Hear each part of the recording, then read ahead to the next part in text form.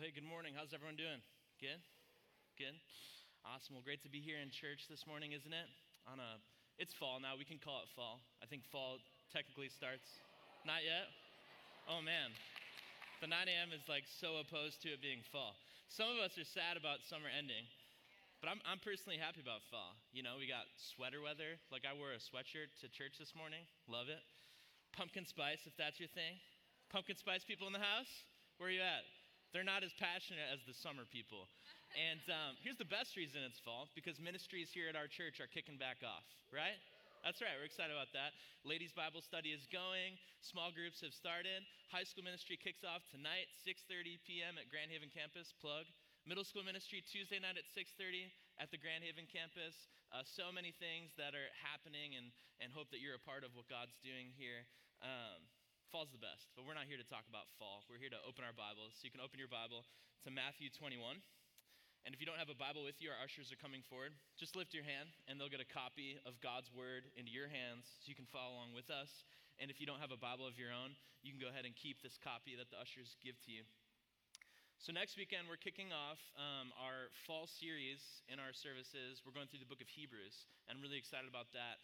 But that means this week, we're wrapping up a series we've been going through all summer. We've been looking at parables of Jesus. And parables are simple stories that Jesus told with an illustration in order to confront people's hearts.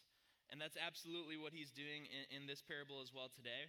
The parable we're going to be looking at is called the parable of the wicked tenants. Kind of a strange name, isn't it?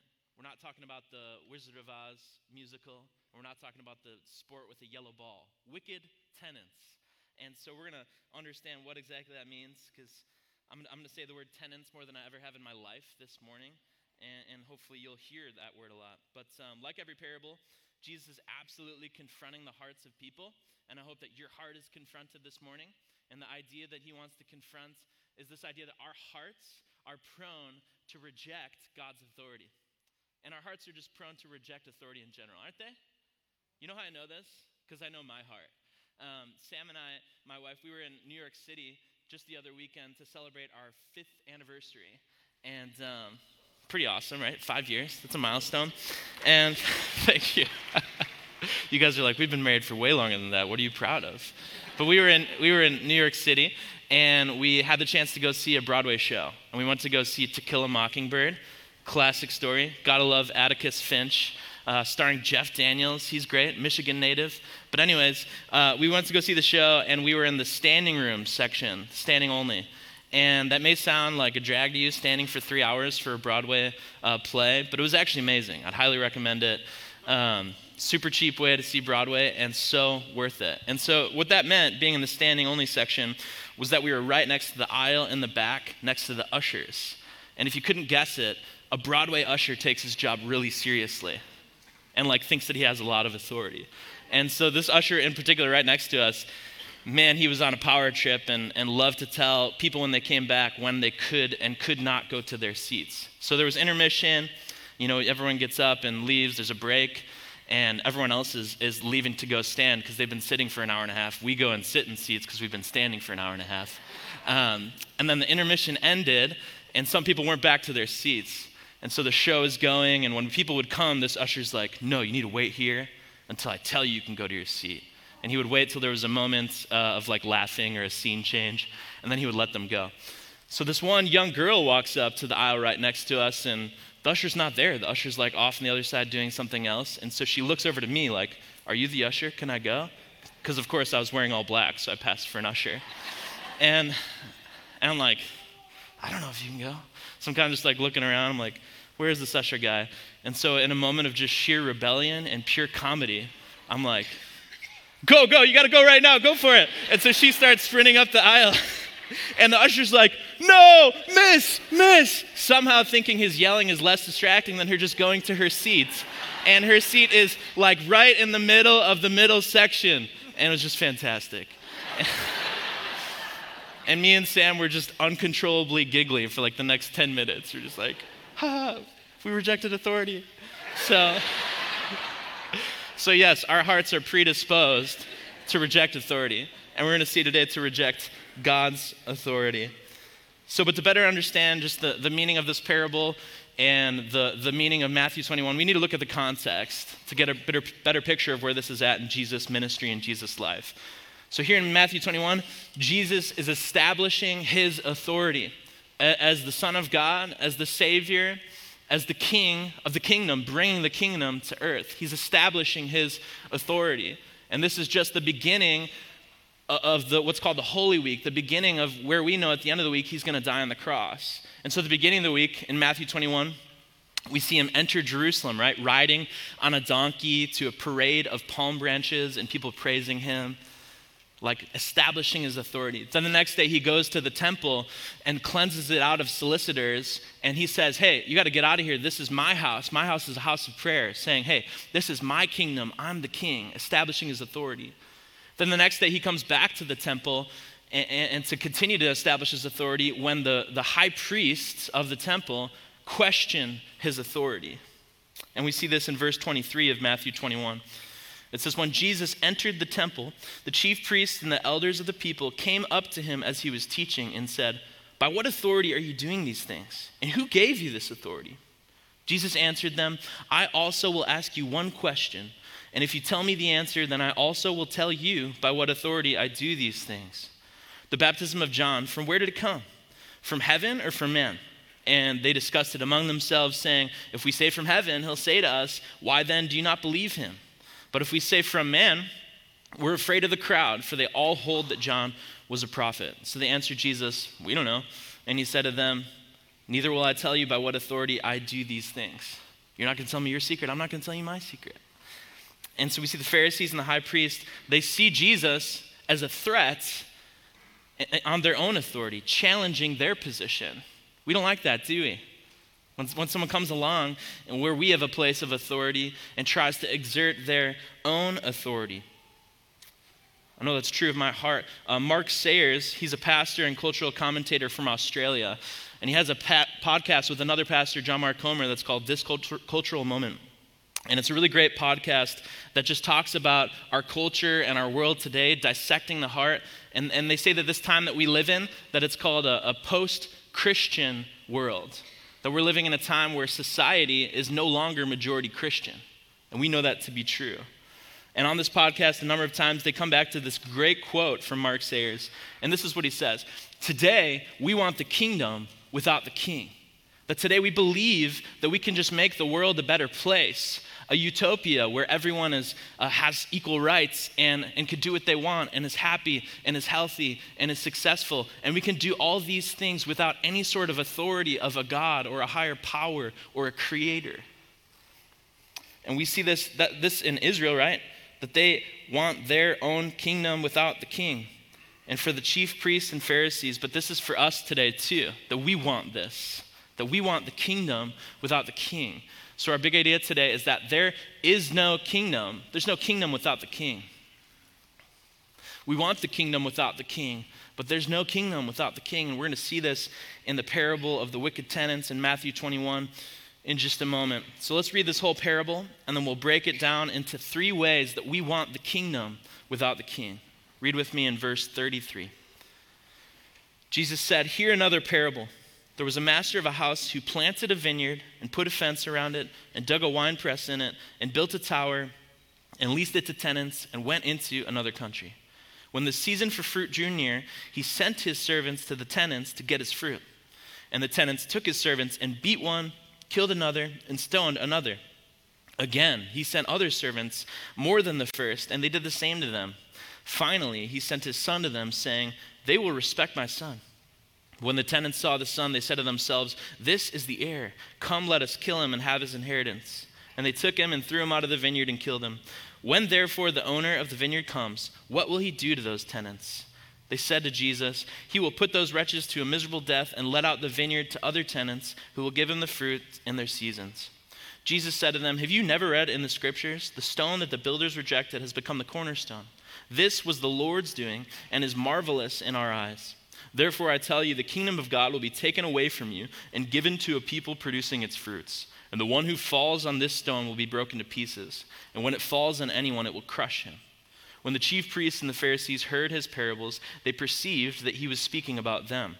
And although they were seeking to arrest him, they feared the crowds because they held him to be a prophet. So in this parable, we see a few characters. The first character that we see is the master, the owner of the vineyard. And we know that the owner is God. God is the owner of this vineyard. Then the second set of characters we see are the servants. And the servants are prophets in the Old Testament. John the Baptist, they're prophets who came to bring the word of the Lord, bring a message, bring a warning to repent, and for the people to bear fruit. And then the tenants are ultimately the nation of Israel who rejected these prophets. Then the high priests and the Pharisees who were currently rejecting the Son Jesus. But ultimately the tenants are us. The tenants are you and me. That we are the ones who are tenants and renters and live in this world that is owned by God. And tenants, just like this parable tells us, exist to bear fruit for the owner. That you and me, when we were created, that humans exist to bear fruit for our Creator. And we see this all the way back in Genesis 2. Read this on the screen. It says, "The Lord God took the man and put him in the Garden of Eden to work it and keep it." The moment man was created, and this is before the fall of man. So, sometimes people will say like, well, work is a result of sin. No. God made us to work. That's how we're created, to produce and to work the land, to keep it, to preserve the land. We were called to bear fruit, but not just in like an agricultural, productive sense, but also in a spiritual sense. And there's so many verses I could go to that talk about this idea of bearing fruit as far as the way that we live and our character and our hearts for the Lord. But Colossians 1:10 is a good example of this. Paul said, "Walk in a manner worthy of the Lord, fully pleasing to him, bearing fruit in every good work and increasing in the knowledge of God." That humans, we exist to bear fruit for our Creator. And this language of bearing fruit is all throughout the Bible to talk about both working and work ethic, but also living in a way that is honorable and is worthy of our Creator. But the problem is that we confuse our purpose of bearing fruit, instead our purpose being to succeed. Because those things are similar, bearing fruit, producing, the way that we live, and then success. But we blur bearing fruit for succeeding at any cost, whatever it takes. And so as we talk about 3 ways we want the kingdom without the king, the first way is succeed at any cost. We want the kingdom without the king by pursuing success no matter what it costs us. And we see that in the parable with the tenants. The tenants who want success, they want to bear the fruit and keep it, even at the cost of killing the servants and killing the son of their master. That whatever it takes, they want success. Isn't this the American dream? Life and the pursuit of happiness. Life, liberty, and the pursuit of happiness. That we believe that our purpose is to pursue success, whatever it takes. Even if it means bankruptcy or death in the process. But the problem is that we confuse that as a good thing. But succeeding at cost, that's not what we were made for. That's not a good thing. Sometimes we look at successes in the world or entrepreneurs and we're like, that's incredible, the success that they've had. But we don't realize the cost of those successes until we hear like a story that pulls on our heartstrings that shows us how corporations and capitalism is evil, right? And one example that I thought of this is a movie that came out a few years ago called The Founder. Has anyone seen this movie, The Founder? If you haven't, I'm sorry, I'm about to ruin this movie for you. But it's okay, because it's a familiar story about the corporation we know as McDonald's. It's the story of McDonald's success and this man, Ray Kroc, who really built the kingdom that is McDonald's. And so Ray Kroc, first McDonald's starts before then. McDonald's began as a one-location restaurant in Southern California run by these brothers with the last name McDonald's. And these guys were amazing. They just believed in, let's have a restaurant that has good quality food, it's fast, it's cheap. And Ray Kroc, he was a milkshake machine salesman. And so he came to the McDonald brothers to sell them milkshake machines. And in eating at their restaurant, he was so impressed by the speed and the how cheap it was and the quality of the food and how good it was. And he was like, man, we need to put McDonald's all over America. And so he convinced these brothers that it was a good idea, that Ray could do it, and that they would all get rich as a result of it. And so if we know the end of the story, don't we? Today, I would say that McDonald's is pretty successful. Like, you can't drive more than 10 minutes without seeing a McDonald's. We all eat there, even if we're ashamed of eating there. It's okay. And McDonald's is a success. But what was the cost of that success? That we can look at Ray's story and see the cost. That first and foremost, when he took it over and wanted to expand, for the sake of expansion, he compromised on the quality of the food. I know it's hard to believe, but McDonald's started with quality as a value of their product. But Ray compromised that. That was the cost for success and expansion. That beyond that, Ray, one of his franchise owners in the Midwest, he met this guy, met his family, and left his wife for the franchise owner's wife. And so he wrecked his marriage and his family and wrecked another family. There was a cost for his success. And then beyond that, he eventually cut the McDonald brothers out of the business entirely, paying them off, but really making them lose out on hundreds of millions of dollars. That success comes at a cost for other people. And even for Ray himself, who seems like this big successful entrepreneur, that he battled addiction to alcohol and depression and just being miserable. He battled bankruptcy many times throughout his life. And we can look at McDonald's and say, man, what a successful company, what a successful business. But success comes at the cost of ourselves, of our soul, of other people. And this isn't just an entrepreneurial thing. This isn't just the tenants in a parable thing. This is you and me. And so I want you even to think for yourself. What's the cost of the success that you're pursuing in your life? What people are you cutting out for the sake of your success? What relationships are you sacrificing for the sake of your success? What corners are you cutting in order to get what you want? That when we want the kingdom without the king, there's a cost, and we're willing to bite that cost. James 4 talks about this idea that we pursue success at any cost. In James 4:1 it says, what causes quarrels and what causes fights among you? Is it not this, that your passions are at war within you? You desire and you do not have, so you murder. You covet and cannot obtain, so you fight and quarrel. Man, that sounds just like the parable of the tenants. That we want what we want, and so we're do whatever it takes to get it, because we want our kingdom without the king. The second way that we want the kingdom without the king is take credit for what isn't mine. We take credit for what isn't mine. You can look back at verse 33. There was a master of a house who planted a vineyard and put a fence around it and dug a wine press in it and built a tower and leased it to tenants and went into another country. Do you see it in that verse there? That there's 5 different verbs that talk about what the owner does, the action of the owner. That he owns the vineyard, that he built the vineyard, he put a fence around it, he dug a wine press, he built the tower, and then he leased it to the tenants. Like, he did all the work to make this vineyard ready to bear fruit. And then in the next verse, we see when the season for fruit drew near, he sent his servants to the tenants to get his fruit. And we see the tenants hurt and kill and reject giving fruit to the owner. They're like, no, this is my fruit. I work to bear this fruit. This is my land. This is my kingdom. They're taking credit for what isn't theirs. And then in verse 37, we see it culminate. It says, finally, the owner sent the son, saying, they will respect my son. But when the tenants saw the son, they said to themselves, this is the heir. Come, let us kill him and have his inheritance. Taking credit for what isn't theirs. And we can look at this parable and think, man, that's such an extreme picture of what it looks like to take credit for what isn't theirs. But we do the same. That again, at any cost, whatever it takes, we want to get what we want and to claim it as our own. That as tenants, we blur the purpose. We exist to bear fruit, but instead, we pursue success at any cost. And we forget our position, that we're not the owner, we're the tenant, but we want to be the owner. We want to be the king of our kingdom. I heard it said this way in a commentary, that the tenants hated the owner and the son because he challenged their ownership of the field.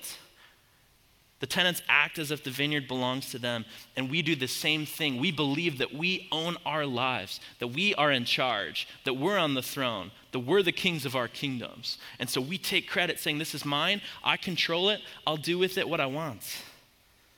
We forget our position as the tenant, not the owner. Airbnb is a growing website, a company where people can go and list their condos and apartments and houses for rent because people apparently would rather stay in those than in a hotel. Me personally, I'd rather stay in a hotel, but there's some people who are like, I'd rather rent one room within a house while other people are there. Seems kind of strange, but Airbnb, they're going. This is their concept. You can rent a room up to an entire house. And so a woman named Corey rented out her home in California to offset the cost of growing mortgage payments. And so a man came named Maxim who applied to rent her home for 44 days because he said he had extended business. And so he booked the rental and he paid 30 days up front. And everything was great. He came and he went into the rental, he started his work trip, and everything was normal and great until it wasn't normal and great. Because the time came for his payment for the last 14 days was due, and what did he do? Not pay it. And then when Corey reached out to him and was like, hey man, you got to pay for your last 14 days, there started to be this weird text exchange, and he was like erratic behavior, and she was like, where did this come from? And so on the day, the last day of his rental, Corey sent him this text. You can see it on the screen. It says, Maxim's brother, your reservation contract is up today, July 8th at 12 noon. This is also a 24-hour courtesy notice that the power/electricity will be shut off tomorrow, July 9th. I hope that you will check out peacefully today without the need for the authorities to get involved. You can only imagine what's coming next. So Maxim responds, hi Corey, this is Maxim. I've consulted my attorney. As I said multiple times already, I am legally occupying the domicile. My nature of work from home is dependent on having electricity, and my income while working averages $1,000 to $7,000 per day, involving over 2,000 customers in the U.S. alone. If the electricity gets cut off, I will be losing money every day. I'm pressing charges for blackmail and damages caused by your negligence and malicious misconduct, including $3,800 PID espresso machine, as well as medical bills for my brother's hospital visit after he got sick here drinking unfiltered tap water, parentheses, ulcer. Not only what you do is illegal, it is also extremely discriminatory in nature and has caused me and my brother a lot of stress and suffering. Poor guy. All he wanted was an Airbnb.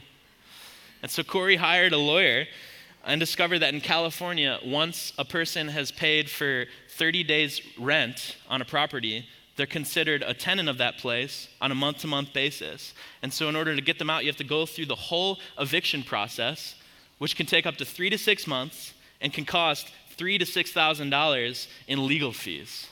The police couldn't do anything. Isn't that crazy? It's insane.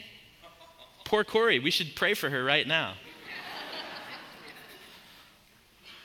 But truthfully, is this not us in the way that we view our lives? That God is the owner of our lives. God is the owner of this kingdom.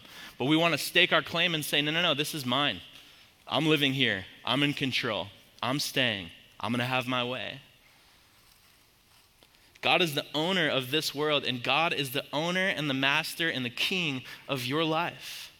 And so I just thought of a few areas of our lives. I know for me, and I would think for you too, that we struggle to view ourselves as the owner when we're really just the tenants. Or God's word says it another way. We're called to be stewards of what God gives to us. That whether it's our money, in the way that we spend our money, the way that we save, the way that we invest, the things that we buy, our possessions, our homes, our cars, our phones, our computers, our clothes, our sneakers, our Wi-Fi access, our jobs, our careers, our raises, our transfers, our hires, our relationships, our friends, our spouses, our children, our siblings, our parents. That we view these things that we're in control over, that we own, that we can do with them what we want. But God is the owner, and we're just the tenants. We're just renting. You and me, we're just the guy in the Airbnb. And we need to know our place. That Romans 11 says it this way. It says, who has given a gift to God that it might be repaid? For from him, through him, and to him are all things. To him be the glory forever. Amen. Isn't that what we just sang earlier in that song? That at every loss and victory, my soul will rise to only bring you glory. That we take credit for those things. We're the owner, but it's not ours. We're just stewards and tenants. And so we want to succeed and have a good life at any cost. We want to take credit for our lives and be the kings of our kingdoms. And so the final result of that, the third way we want the kingdom without the king, is we disregard God's authority. And this is what the high priests and Pharisees were doing. They were rejecting Jesus' authority and his claim that he was God, that he was the Son of God. And as I mentioned earlier in my story earlier, each and every one of us, we are prone in our hearts to disregard and reject authority because our hearts are sinful. God says our hearts are wicked, that we're born with these hearts to disregard God's authority. Again, the book of Romans in chapter 8, it says it this way: "For the mind that is set on the flesh is hostile to God, for it does not submit to God's law. Indeed, it cannot." That if we don't make Jesus the king and the authority in our lives, we are predisposed to not submit and to reject and to be hostile towards his claim of authority in our life. And what's even crazier in this story is that Jesus, when he talks about the son that was sent and then was killed by the tenants, we know this, that he is predicting what the high priest would do to him. The exact people he's telling the story to are the people who 2 days later would arrest him and kill him. And so he's telling them this story. But the problem is sometimes we look at this story as like Jesus preaching condemnation to these people and telling them what they're going to do in just a few days. But really what Jesus is doing here with this parable, again, he's confronting their hearts and he's trying to give them a chance and an opportunity to recognize his authority and to submit to him as king. Let's see this in verse 40, how the rest of the story wraps up. It says, "When therefore the owner of the vineyard comes, what will he do to those tenants? They said to him, he will put those wretches to a miserable death and let out the vineyard to other tenants who will give him the fruit in their seasons." Jesus said to them, "Have you never read in the scriptures, the stone that the builders rejected has become the cornerstone? This was the Lord's doing and is marvelous in our eyes. Therefore, I tell you, the kingdom of God will be taken away from you and given to a people producing its fruits. And the one who falls on this stone will be broken to pieces, and when it falls on anyone, it will crush him." That sounds intense, doesn't it? It sounds harsh. It sounds like judgment. But the truth is what Jesus is saying here is filled with intensity, but it is also filled with grace and patience and hope, and presenting the opportunity for even then the high priest to submit to him as Lord and King. This is an opportunity. And I know this to be true because if we just look a few days later when Jesus is hanging on the cross, what does he pray? "Father, forgive them, for they know not what they do." That Jesus' heart is a heart of patience and grace, and there is intensity and truth and a hard word being spoken, but it is not lacking with patience and grace. It's a lot like disciplining a toddler.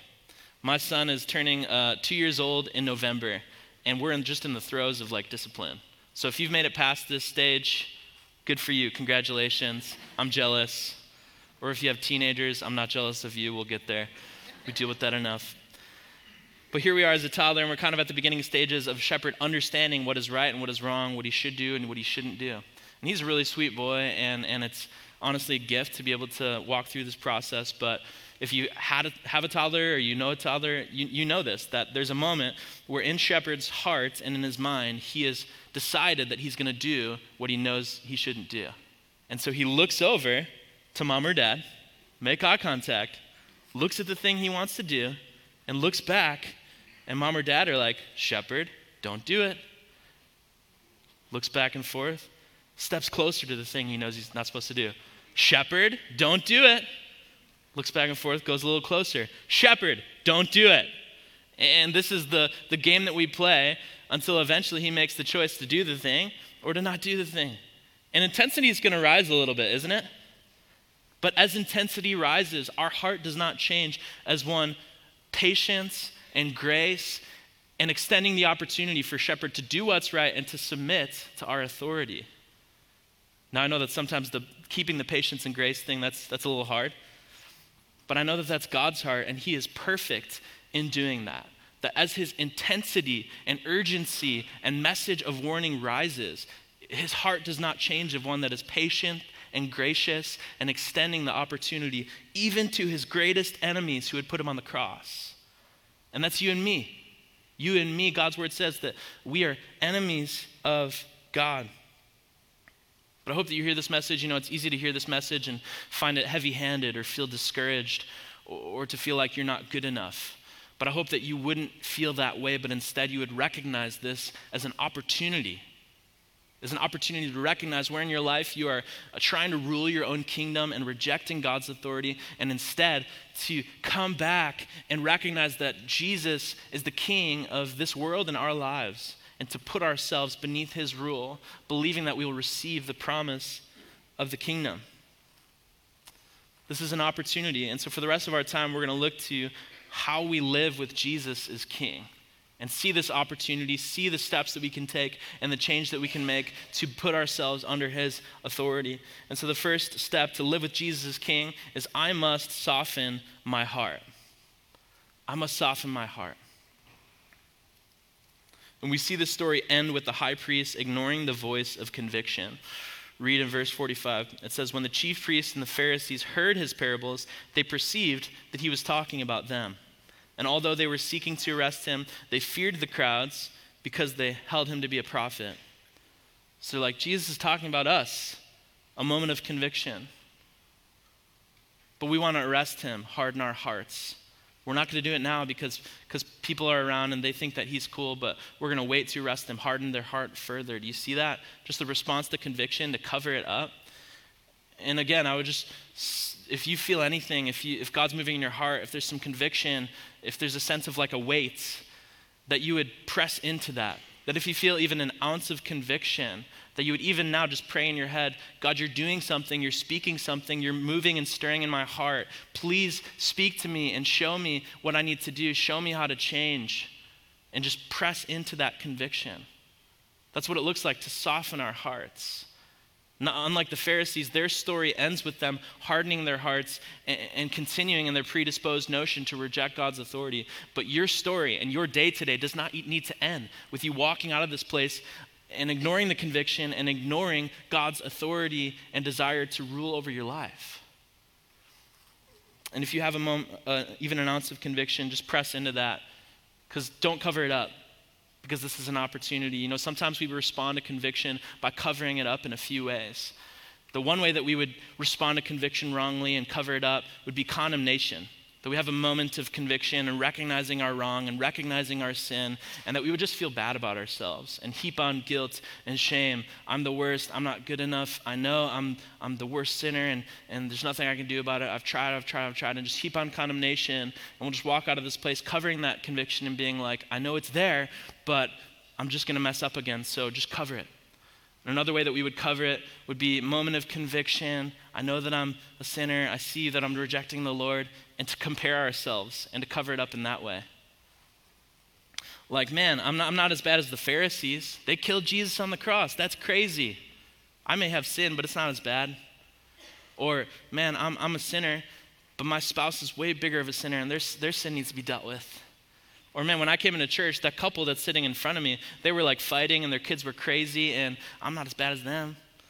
But that's not the right way to respond to conviction.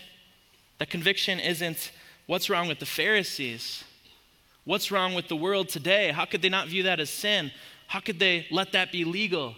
Conviction is not what's wrong with the previous generation. All of our issues and our sin is because of them. Conviction is not what's wrong with any of those things. Conviction is what's wrong with me. This is my sinful, rebellious heart. And if God is moving in your heart and there's some conviction, press into that. Don't cover it up with condemnation or comparison. Because when we cover up our conviction, it's a lot like a middle schooler with a bottle of Axe. I know you're tracking with me. It's like, oh man, I'm in the depth of puberty and I smell terrible. Hair is growing in my armpits, and along with that hair, there's this nasty smell. And rather than jump in the shower and wash away the germs and the disgustingness, I'm just going to take this nice bottle of Axe and just cover up the stench. I think that the middle school girls must love this and think I'm so cool and attractive. For some reason, my parents don't want to buy it for me, but it's the best. And I know it's silly, but that's truly what we do. That we have conviction and we cover up the stench of our sin.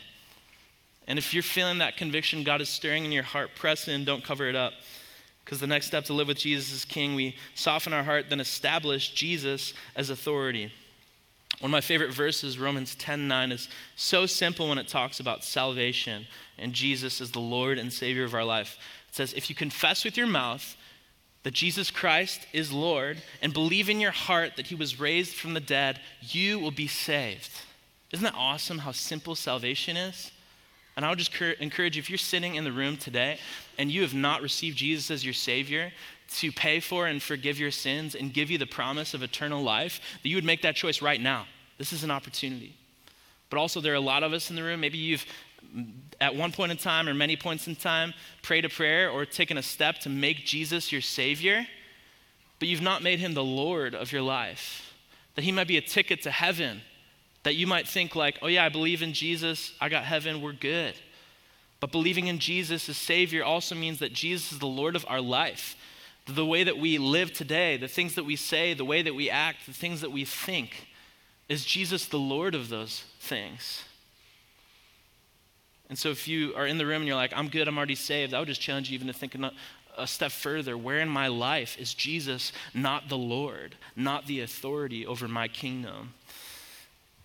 And the third thing, to live with Jesus as King, is to fight for an eternal perspective, right? That we see these tenants, they're only thinking about now. They're only thinking about their kingdom. They're only thinking about their success and the fruit that they're bearing. And sometimes we can be so focused on this life and what we want to get out of it that we fail to think about eternity. That God's word in multiple places says this life is fleeting, this life is short, this life is temporary. Paul says this life is a tent, and heaven, eternity, is our home. This life is a glimpse, but eternity is forever. And I can think of a lot of people who just embody this idea of living life with an eternal perspective, understanding that this temporary life, they want it to be ruled and to be lived with eternity in mind. Knowing that all of us are going one place or another. We're going to heaven or hell. And also the way that we live now matters. And there's so many people I can think of who embody this in their workplaces, living with eternal perspective, with their families, with their ministry, with their finances, the way that they handle trials, the way that they endure with eternity in mind, and using it as an example for the gospel. But one person that came to my mind this week as I was thinking about people who live with an eternal perspective is a student who graduated from high school here in our church just a year ago. And her name's Chloe Roberts. And Chloe is an awesome young girl. She was actually in my wife Sam's small group, and we just had an opportunity to have a front row seat to God working in her life. When she started coming here to our church as a sophomore in high school, or I think it was maybe even a junior, that she came and she was here, but she knew and we knew that she was just living the typical high school life, just living for parties and living for almost what we expect high schoolers to do. But then she saw the hopelessness of that, the emptiness of that, how it was dissatisfying, and she gave her life to Jesus, not just as Savior, as Lord. And she really committed herself to the Lord, to the church, to living with an eternal perspective. And then in the spring of her senior year, she came with us on a mission trip to Tijuana, Mexico. And then in serving there, she just fell in love with the place and saw the need for children and people in that community to receive the love of Jesus. And so when she graduated high school, she actually went back down to that area in Mexico and has been living there since, serving the people of Mexico. And she actually works in children's homes. For a while, she was actually kind of leading one of the children's homes. Could you just imagine that there's a 19-year-old from West Michigan who is living in Mexico, not because it's a vacation spot or glamorous, because it is far from that, but because she wants to live her life with an eternal perspective, recognizing that there are children without a home, without a family, who need the love and the message and the hope that is found in Jesus. It's such an awesome story of God working. And I'm not saying that you need to go to another country and to serve as a missionary in order to live with an eternal perspective. That's an awesome way to do it. But there's practical ways that we can do this in our workplaces, in our lives, with our families, just living with an eternal perspective. Are we doing that? What kingdom are you living for? Who's the king of your life? And as we come to the kind of end of this list, how to live for Jesus, maybe you're sitting there and you're like, man, I'm 0 for 3. My heart has not been soft. And right now, honestly, my heart is hardening a little bit because I'm just, conviction covering it up. And I'm not establishing Jesus. I recognize there's so many ways in my life that Jesus is not the Lord of my life. And I recognize how day to day I just live with such an earthly perspective, not eternal. Again, I just pray that this wouldn't be a condemning message or something that you cover up that conviction or walk out with heavy hand. But instead that you would see this message as an opportunity and a chance for you to turn, for you to change, for you to make Jesus the king of your kingdom. And that's the last way to live with Jesus as king is don't wait. Don't wait. Stop waiting. Don't harden your heart. Don't give up. This is an opportunity. As we think about life, life is filled with so many warnings and opportunities for us to recognize how this life isn't our end destination. This life isn't it. This life isn't fulfilling. This life is not enough. You know, whether it's health issues, whether it's the aging process and just seeing our limitations as life goes on, whether it's difficult things that come in life that disappoint us, whether it's relationships that break down because people hurt us and wrong us, that there are so many warnings and things that happen in our life that are an opportunity for God to get a hold of our attention and for us to respond and stop trying to control and rule our lives. Stop trying to be the king of our kingdom. Stop trying to pursue the kingdom here on earth without the king who made this place. And so I just want to go to the back, to the beginning of this passage. The first 3 words of this passage, Jesus says, hear another parable. Are you hearing this? Are you listening? God wants you to hear what he is saying to you. The back of the beginning of this parable series, the first parable we studied was the parable of the soils. And Jesus ends that parable by saying, he who has ears to hear, let him hear. Are your ears open to what God wants to speak to you? Listen. And then the book of Hebrews, which we're going to begin studying it next week, says it this way. Today, if you hear his voice, do not harden your heart in rebellion. But our hearts are predisposed to reject God's authority. But today, if God is moving in your heart and stirring and pressing conviction upon you, do not cover that conviction, but respond and repent and give your life to Jesus as the Savior and Lord of your life. Don't harden your heart, but soften your heart. Don't reject his authority. Establish him as the authority. Don't wait. Understand, listen, I don't know for you, but eternity is around the corner. And it could be days or months or years, but this life is temporary. And what kingdom are you living for? Hear this. Jesus came as Savior. What an awesome thing. Jesus came to the world. God sent the Savior, even though the nation of Israel and ultimately humans, we rejected his authority time and time again, killing the prophets, rejecting them, not repenting. But God sent Jesus as a sacrifice for our sins, saying, even though you've ignored and rejected my authority time and time again, I want to give you another chance. And the awesome thing is that right now in this moment, that is God's heart towards you. A heart of patience and a heart of grace and arms that are open, saying, if you would come and you receive me as Savior and establish me as the Lord of your life, you will be saved, you will be healed, you will be forgiven, you have the promise of eternity. But the truth is that God's word says that Jesus will return. And when Jesus comes again, he is not coming as Savior, but he is coming as judge. And it's the true reality that when Jesus comes again, the patience and the grace and the warnings and the opportunities will be spent.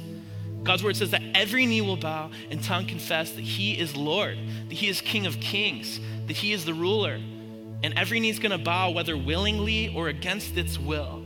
And I just want to ask you, will your knee bow to Jesus as King right now as an opportunity to do it willingly and to receive the benefit and the promise of the hope in this life and the promise of a future and eternity in heaven? Just give up your pursuit of the kingdom here on earth without the authority of the King and instead embrace the authority of the King with the promise of the future kingdom. Let's pray. Heavenly Father, I thank you for today, and I thank you for your word. I thank you for the way that you speak, that every time you speak, it is timely. You speak exactly what we need to hear. And sometimes we don't want to hear it. Sometimes we're not ready. Sometimes we want to hear a different message. But I just know that this is what we need to hear today. And God, I pray that we would soften our hearts. Lord, we soften our hearts We recognize the areas of our life where you are not the Lord of your life. And we just thank you that right now your heart is patient and gracious, and this is an opportunity. So even as we're going to sing in a moment, that the Father's arms are open wide, and Jesus is an amazing, wonderful Savior, that we would just bend our knee to Jesus as Lord and make you the King of our lives, knowing that there is no kingdom without the King. And we want not just the kingdom that is promised in you, but we want to be your children and to be sons of God. Pray this all in Jesus' name.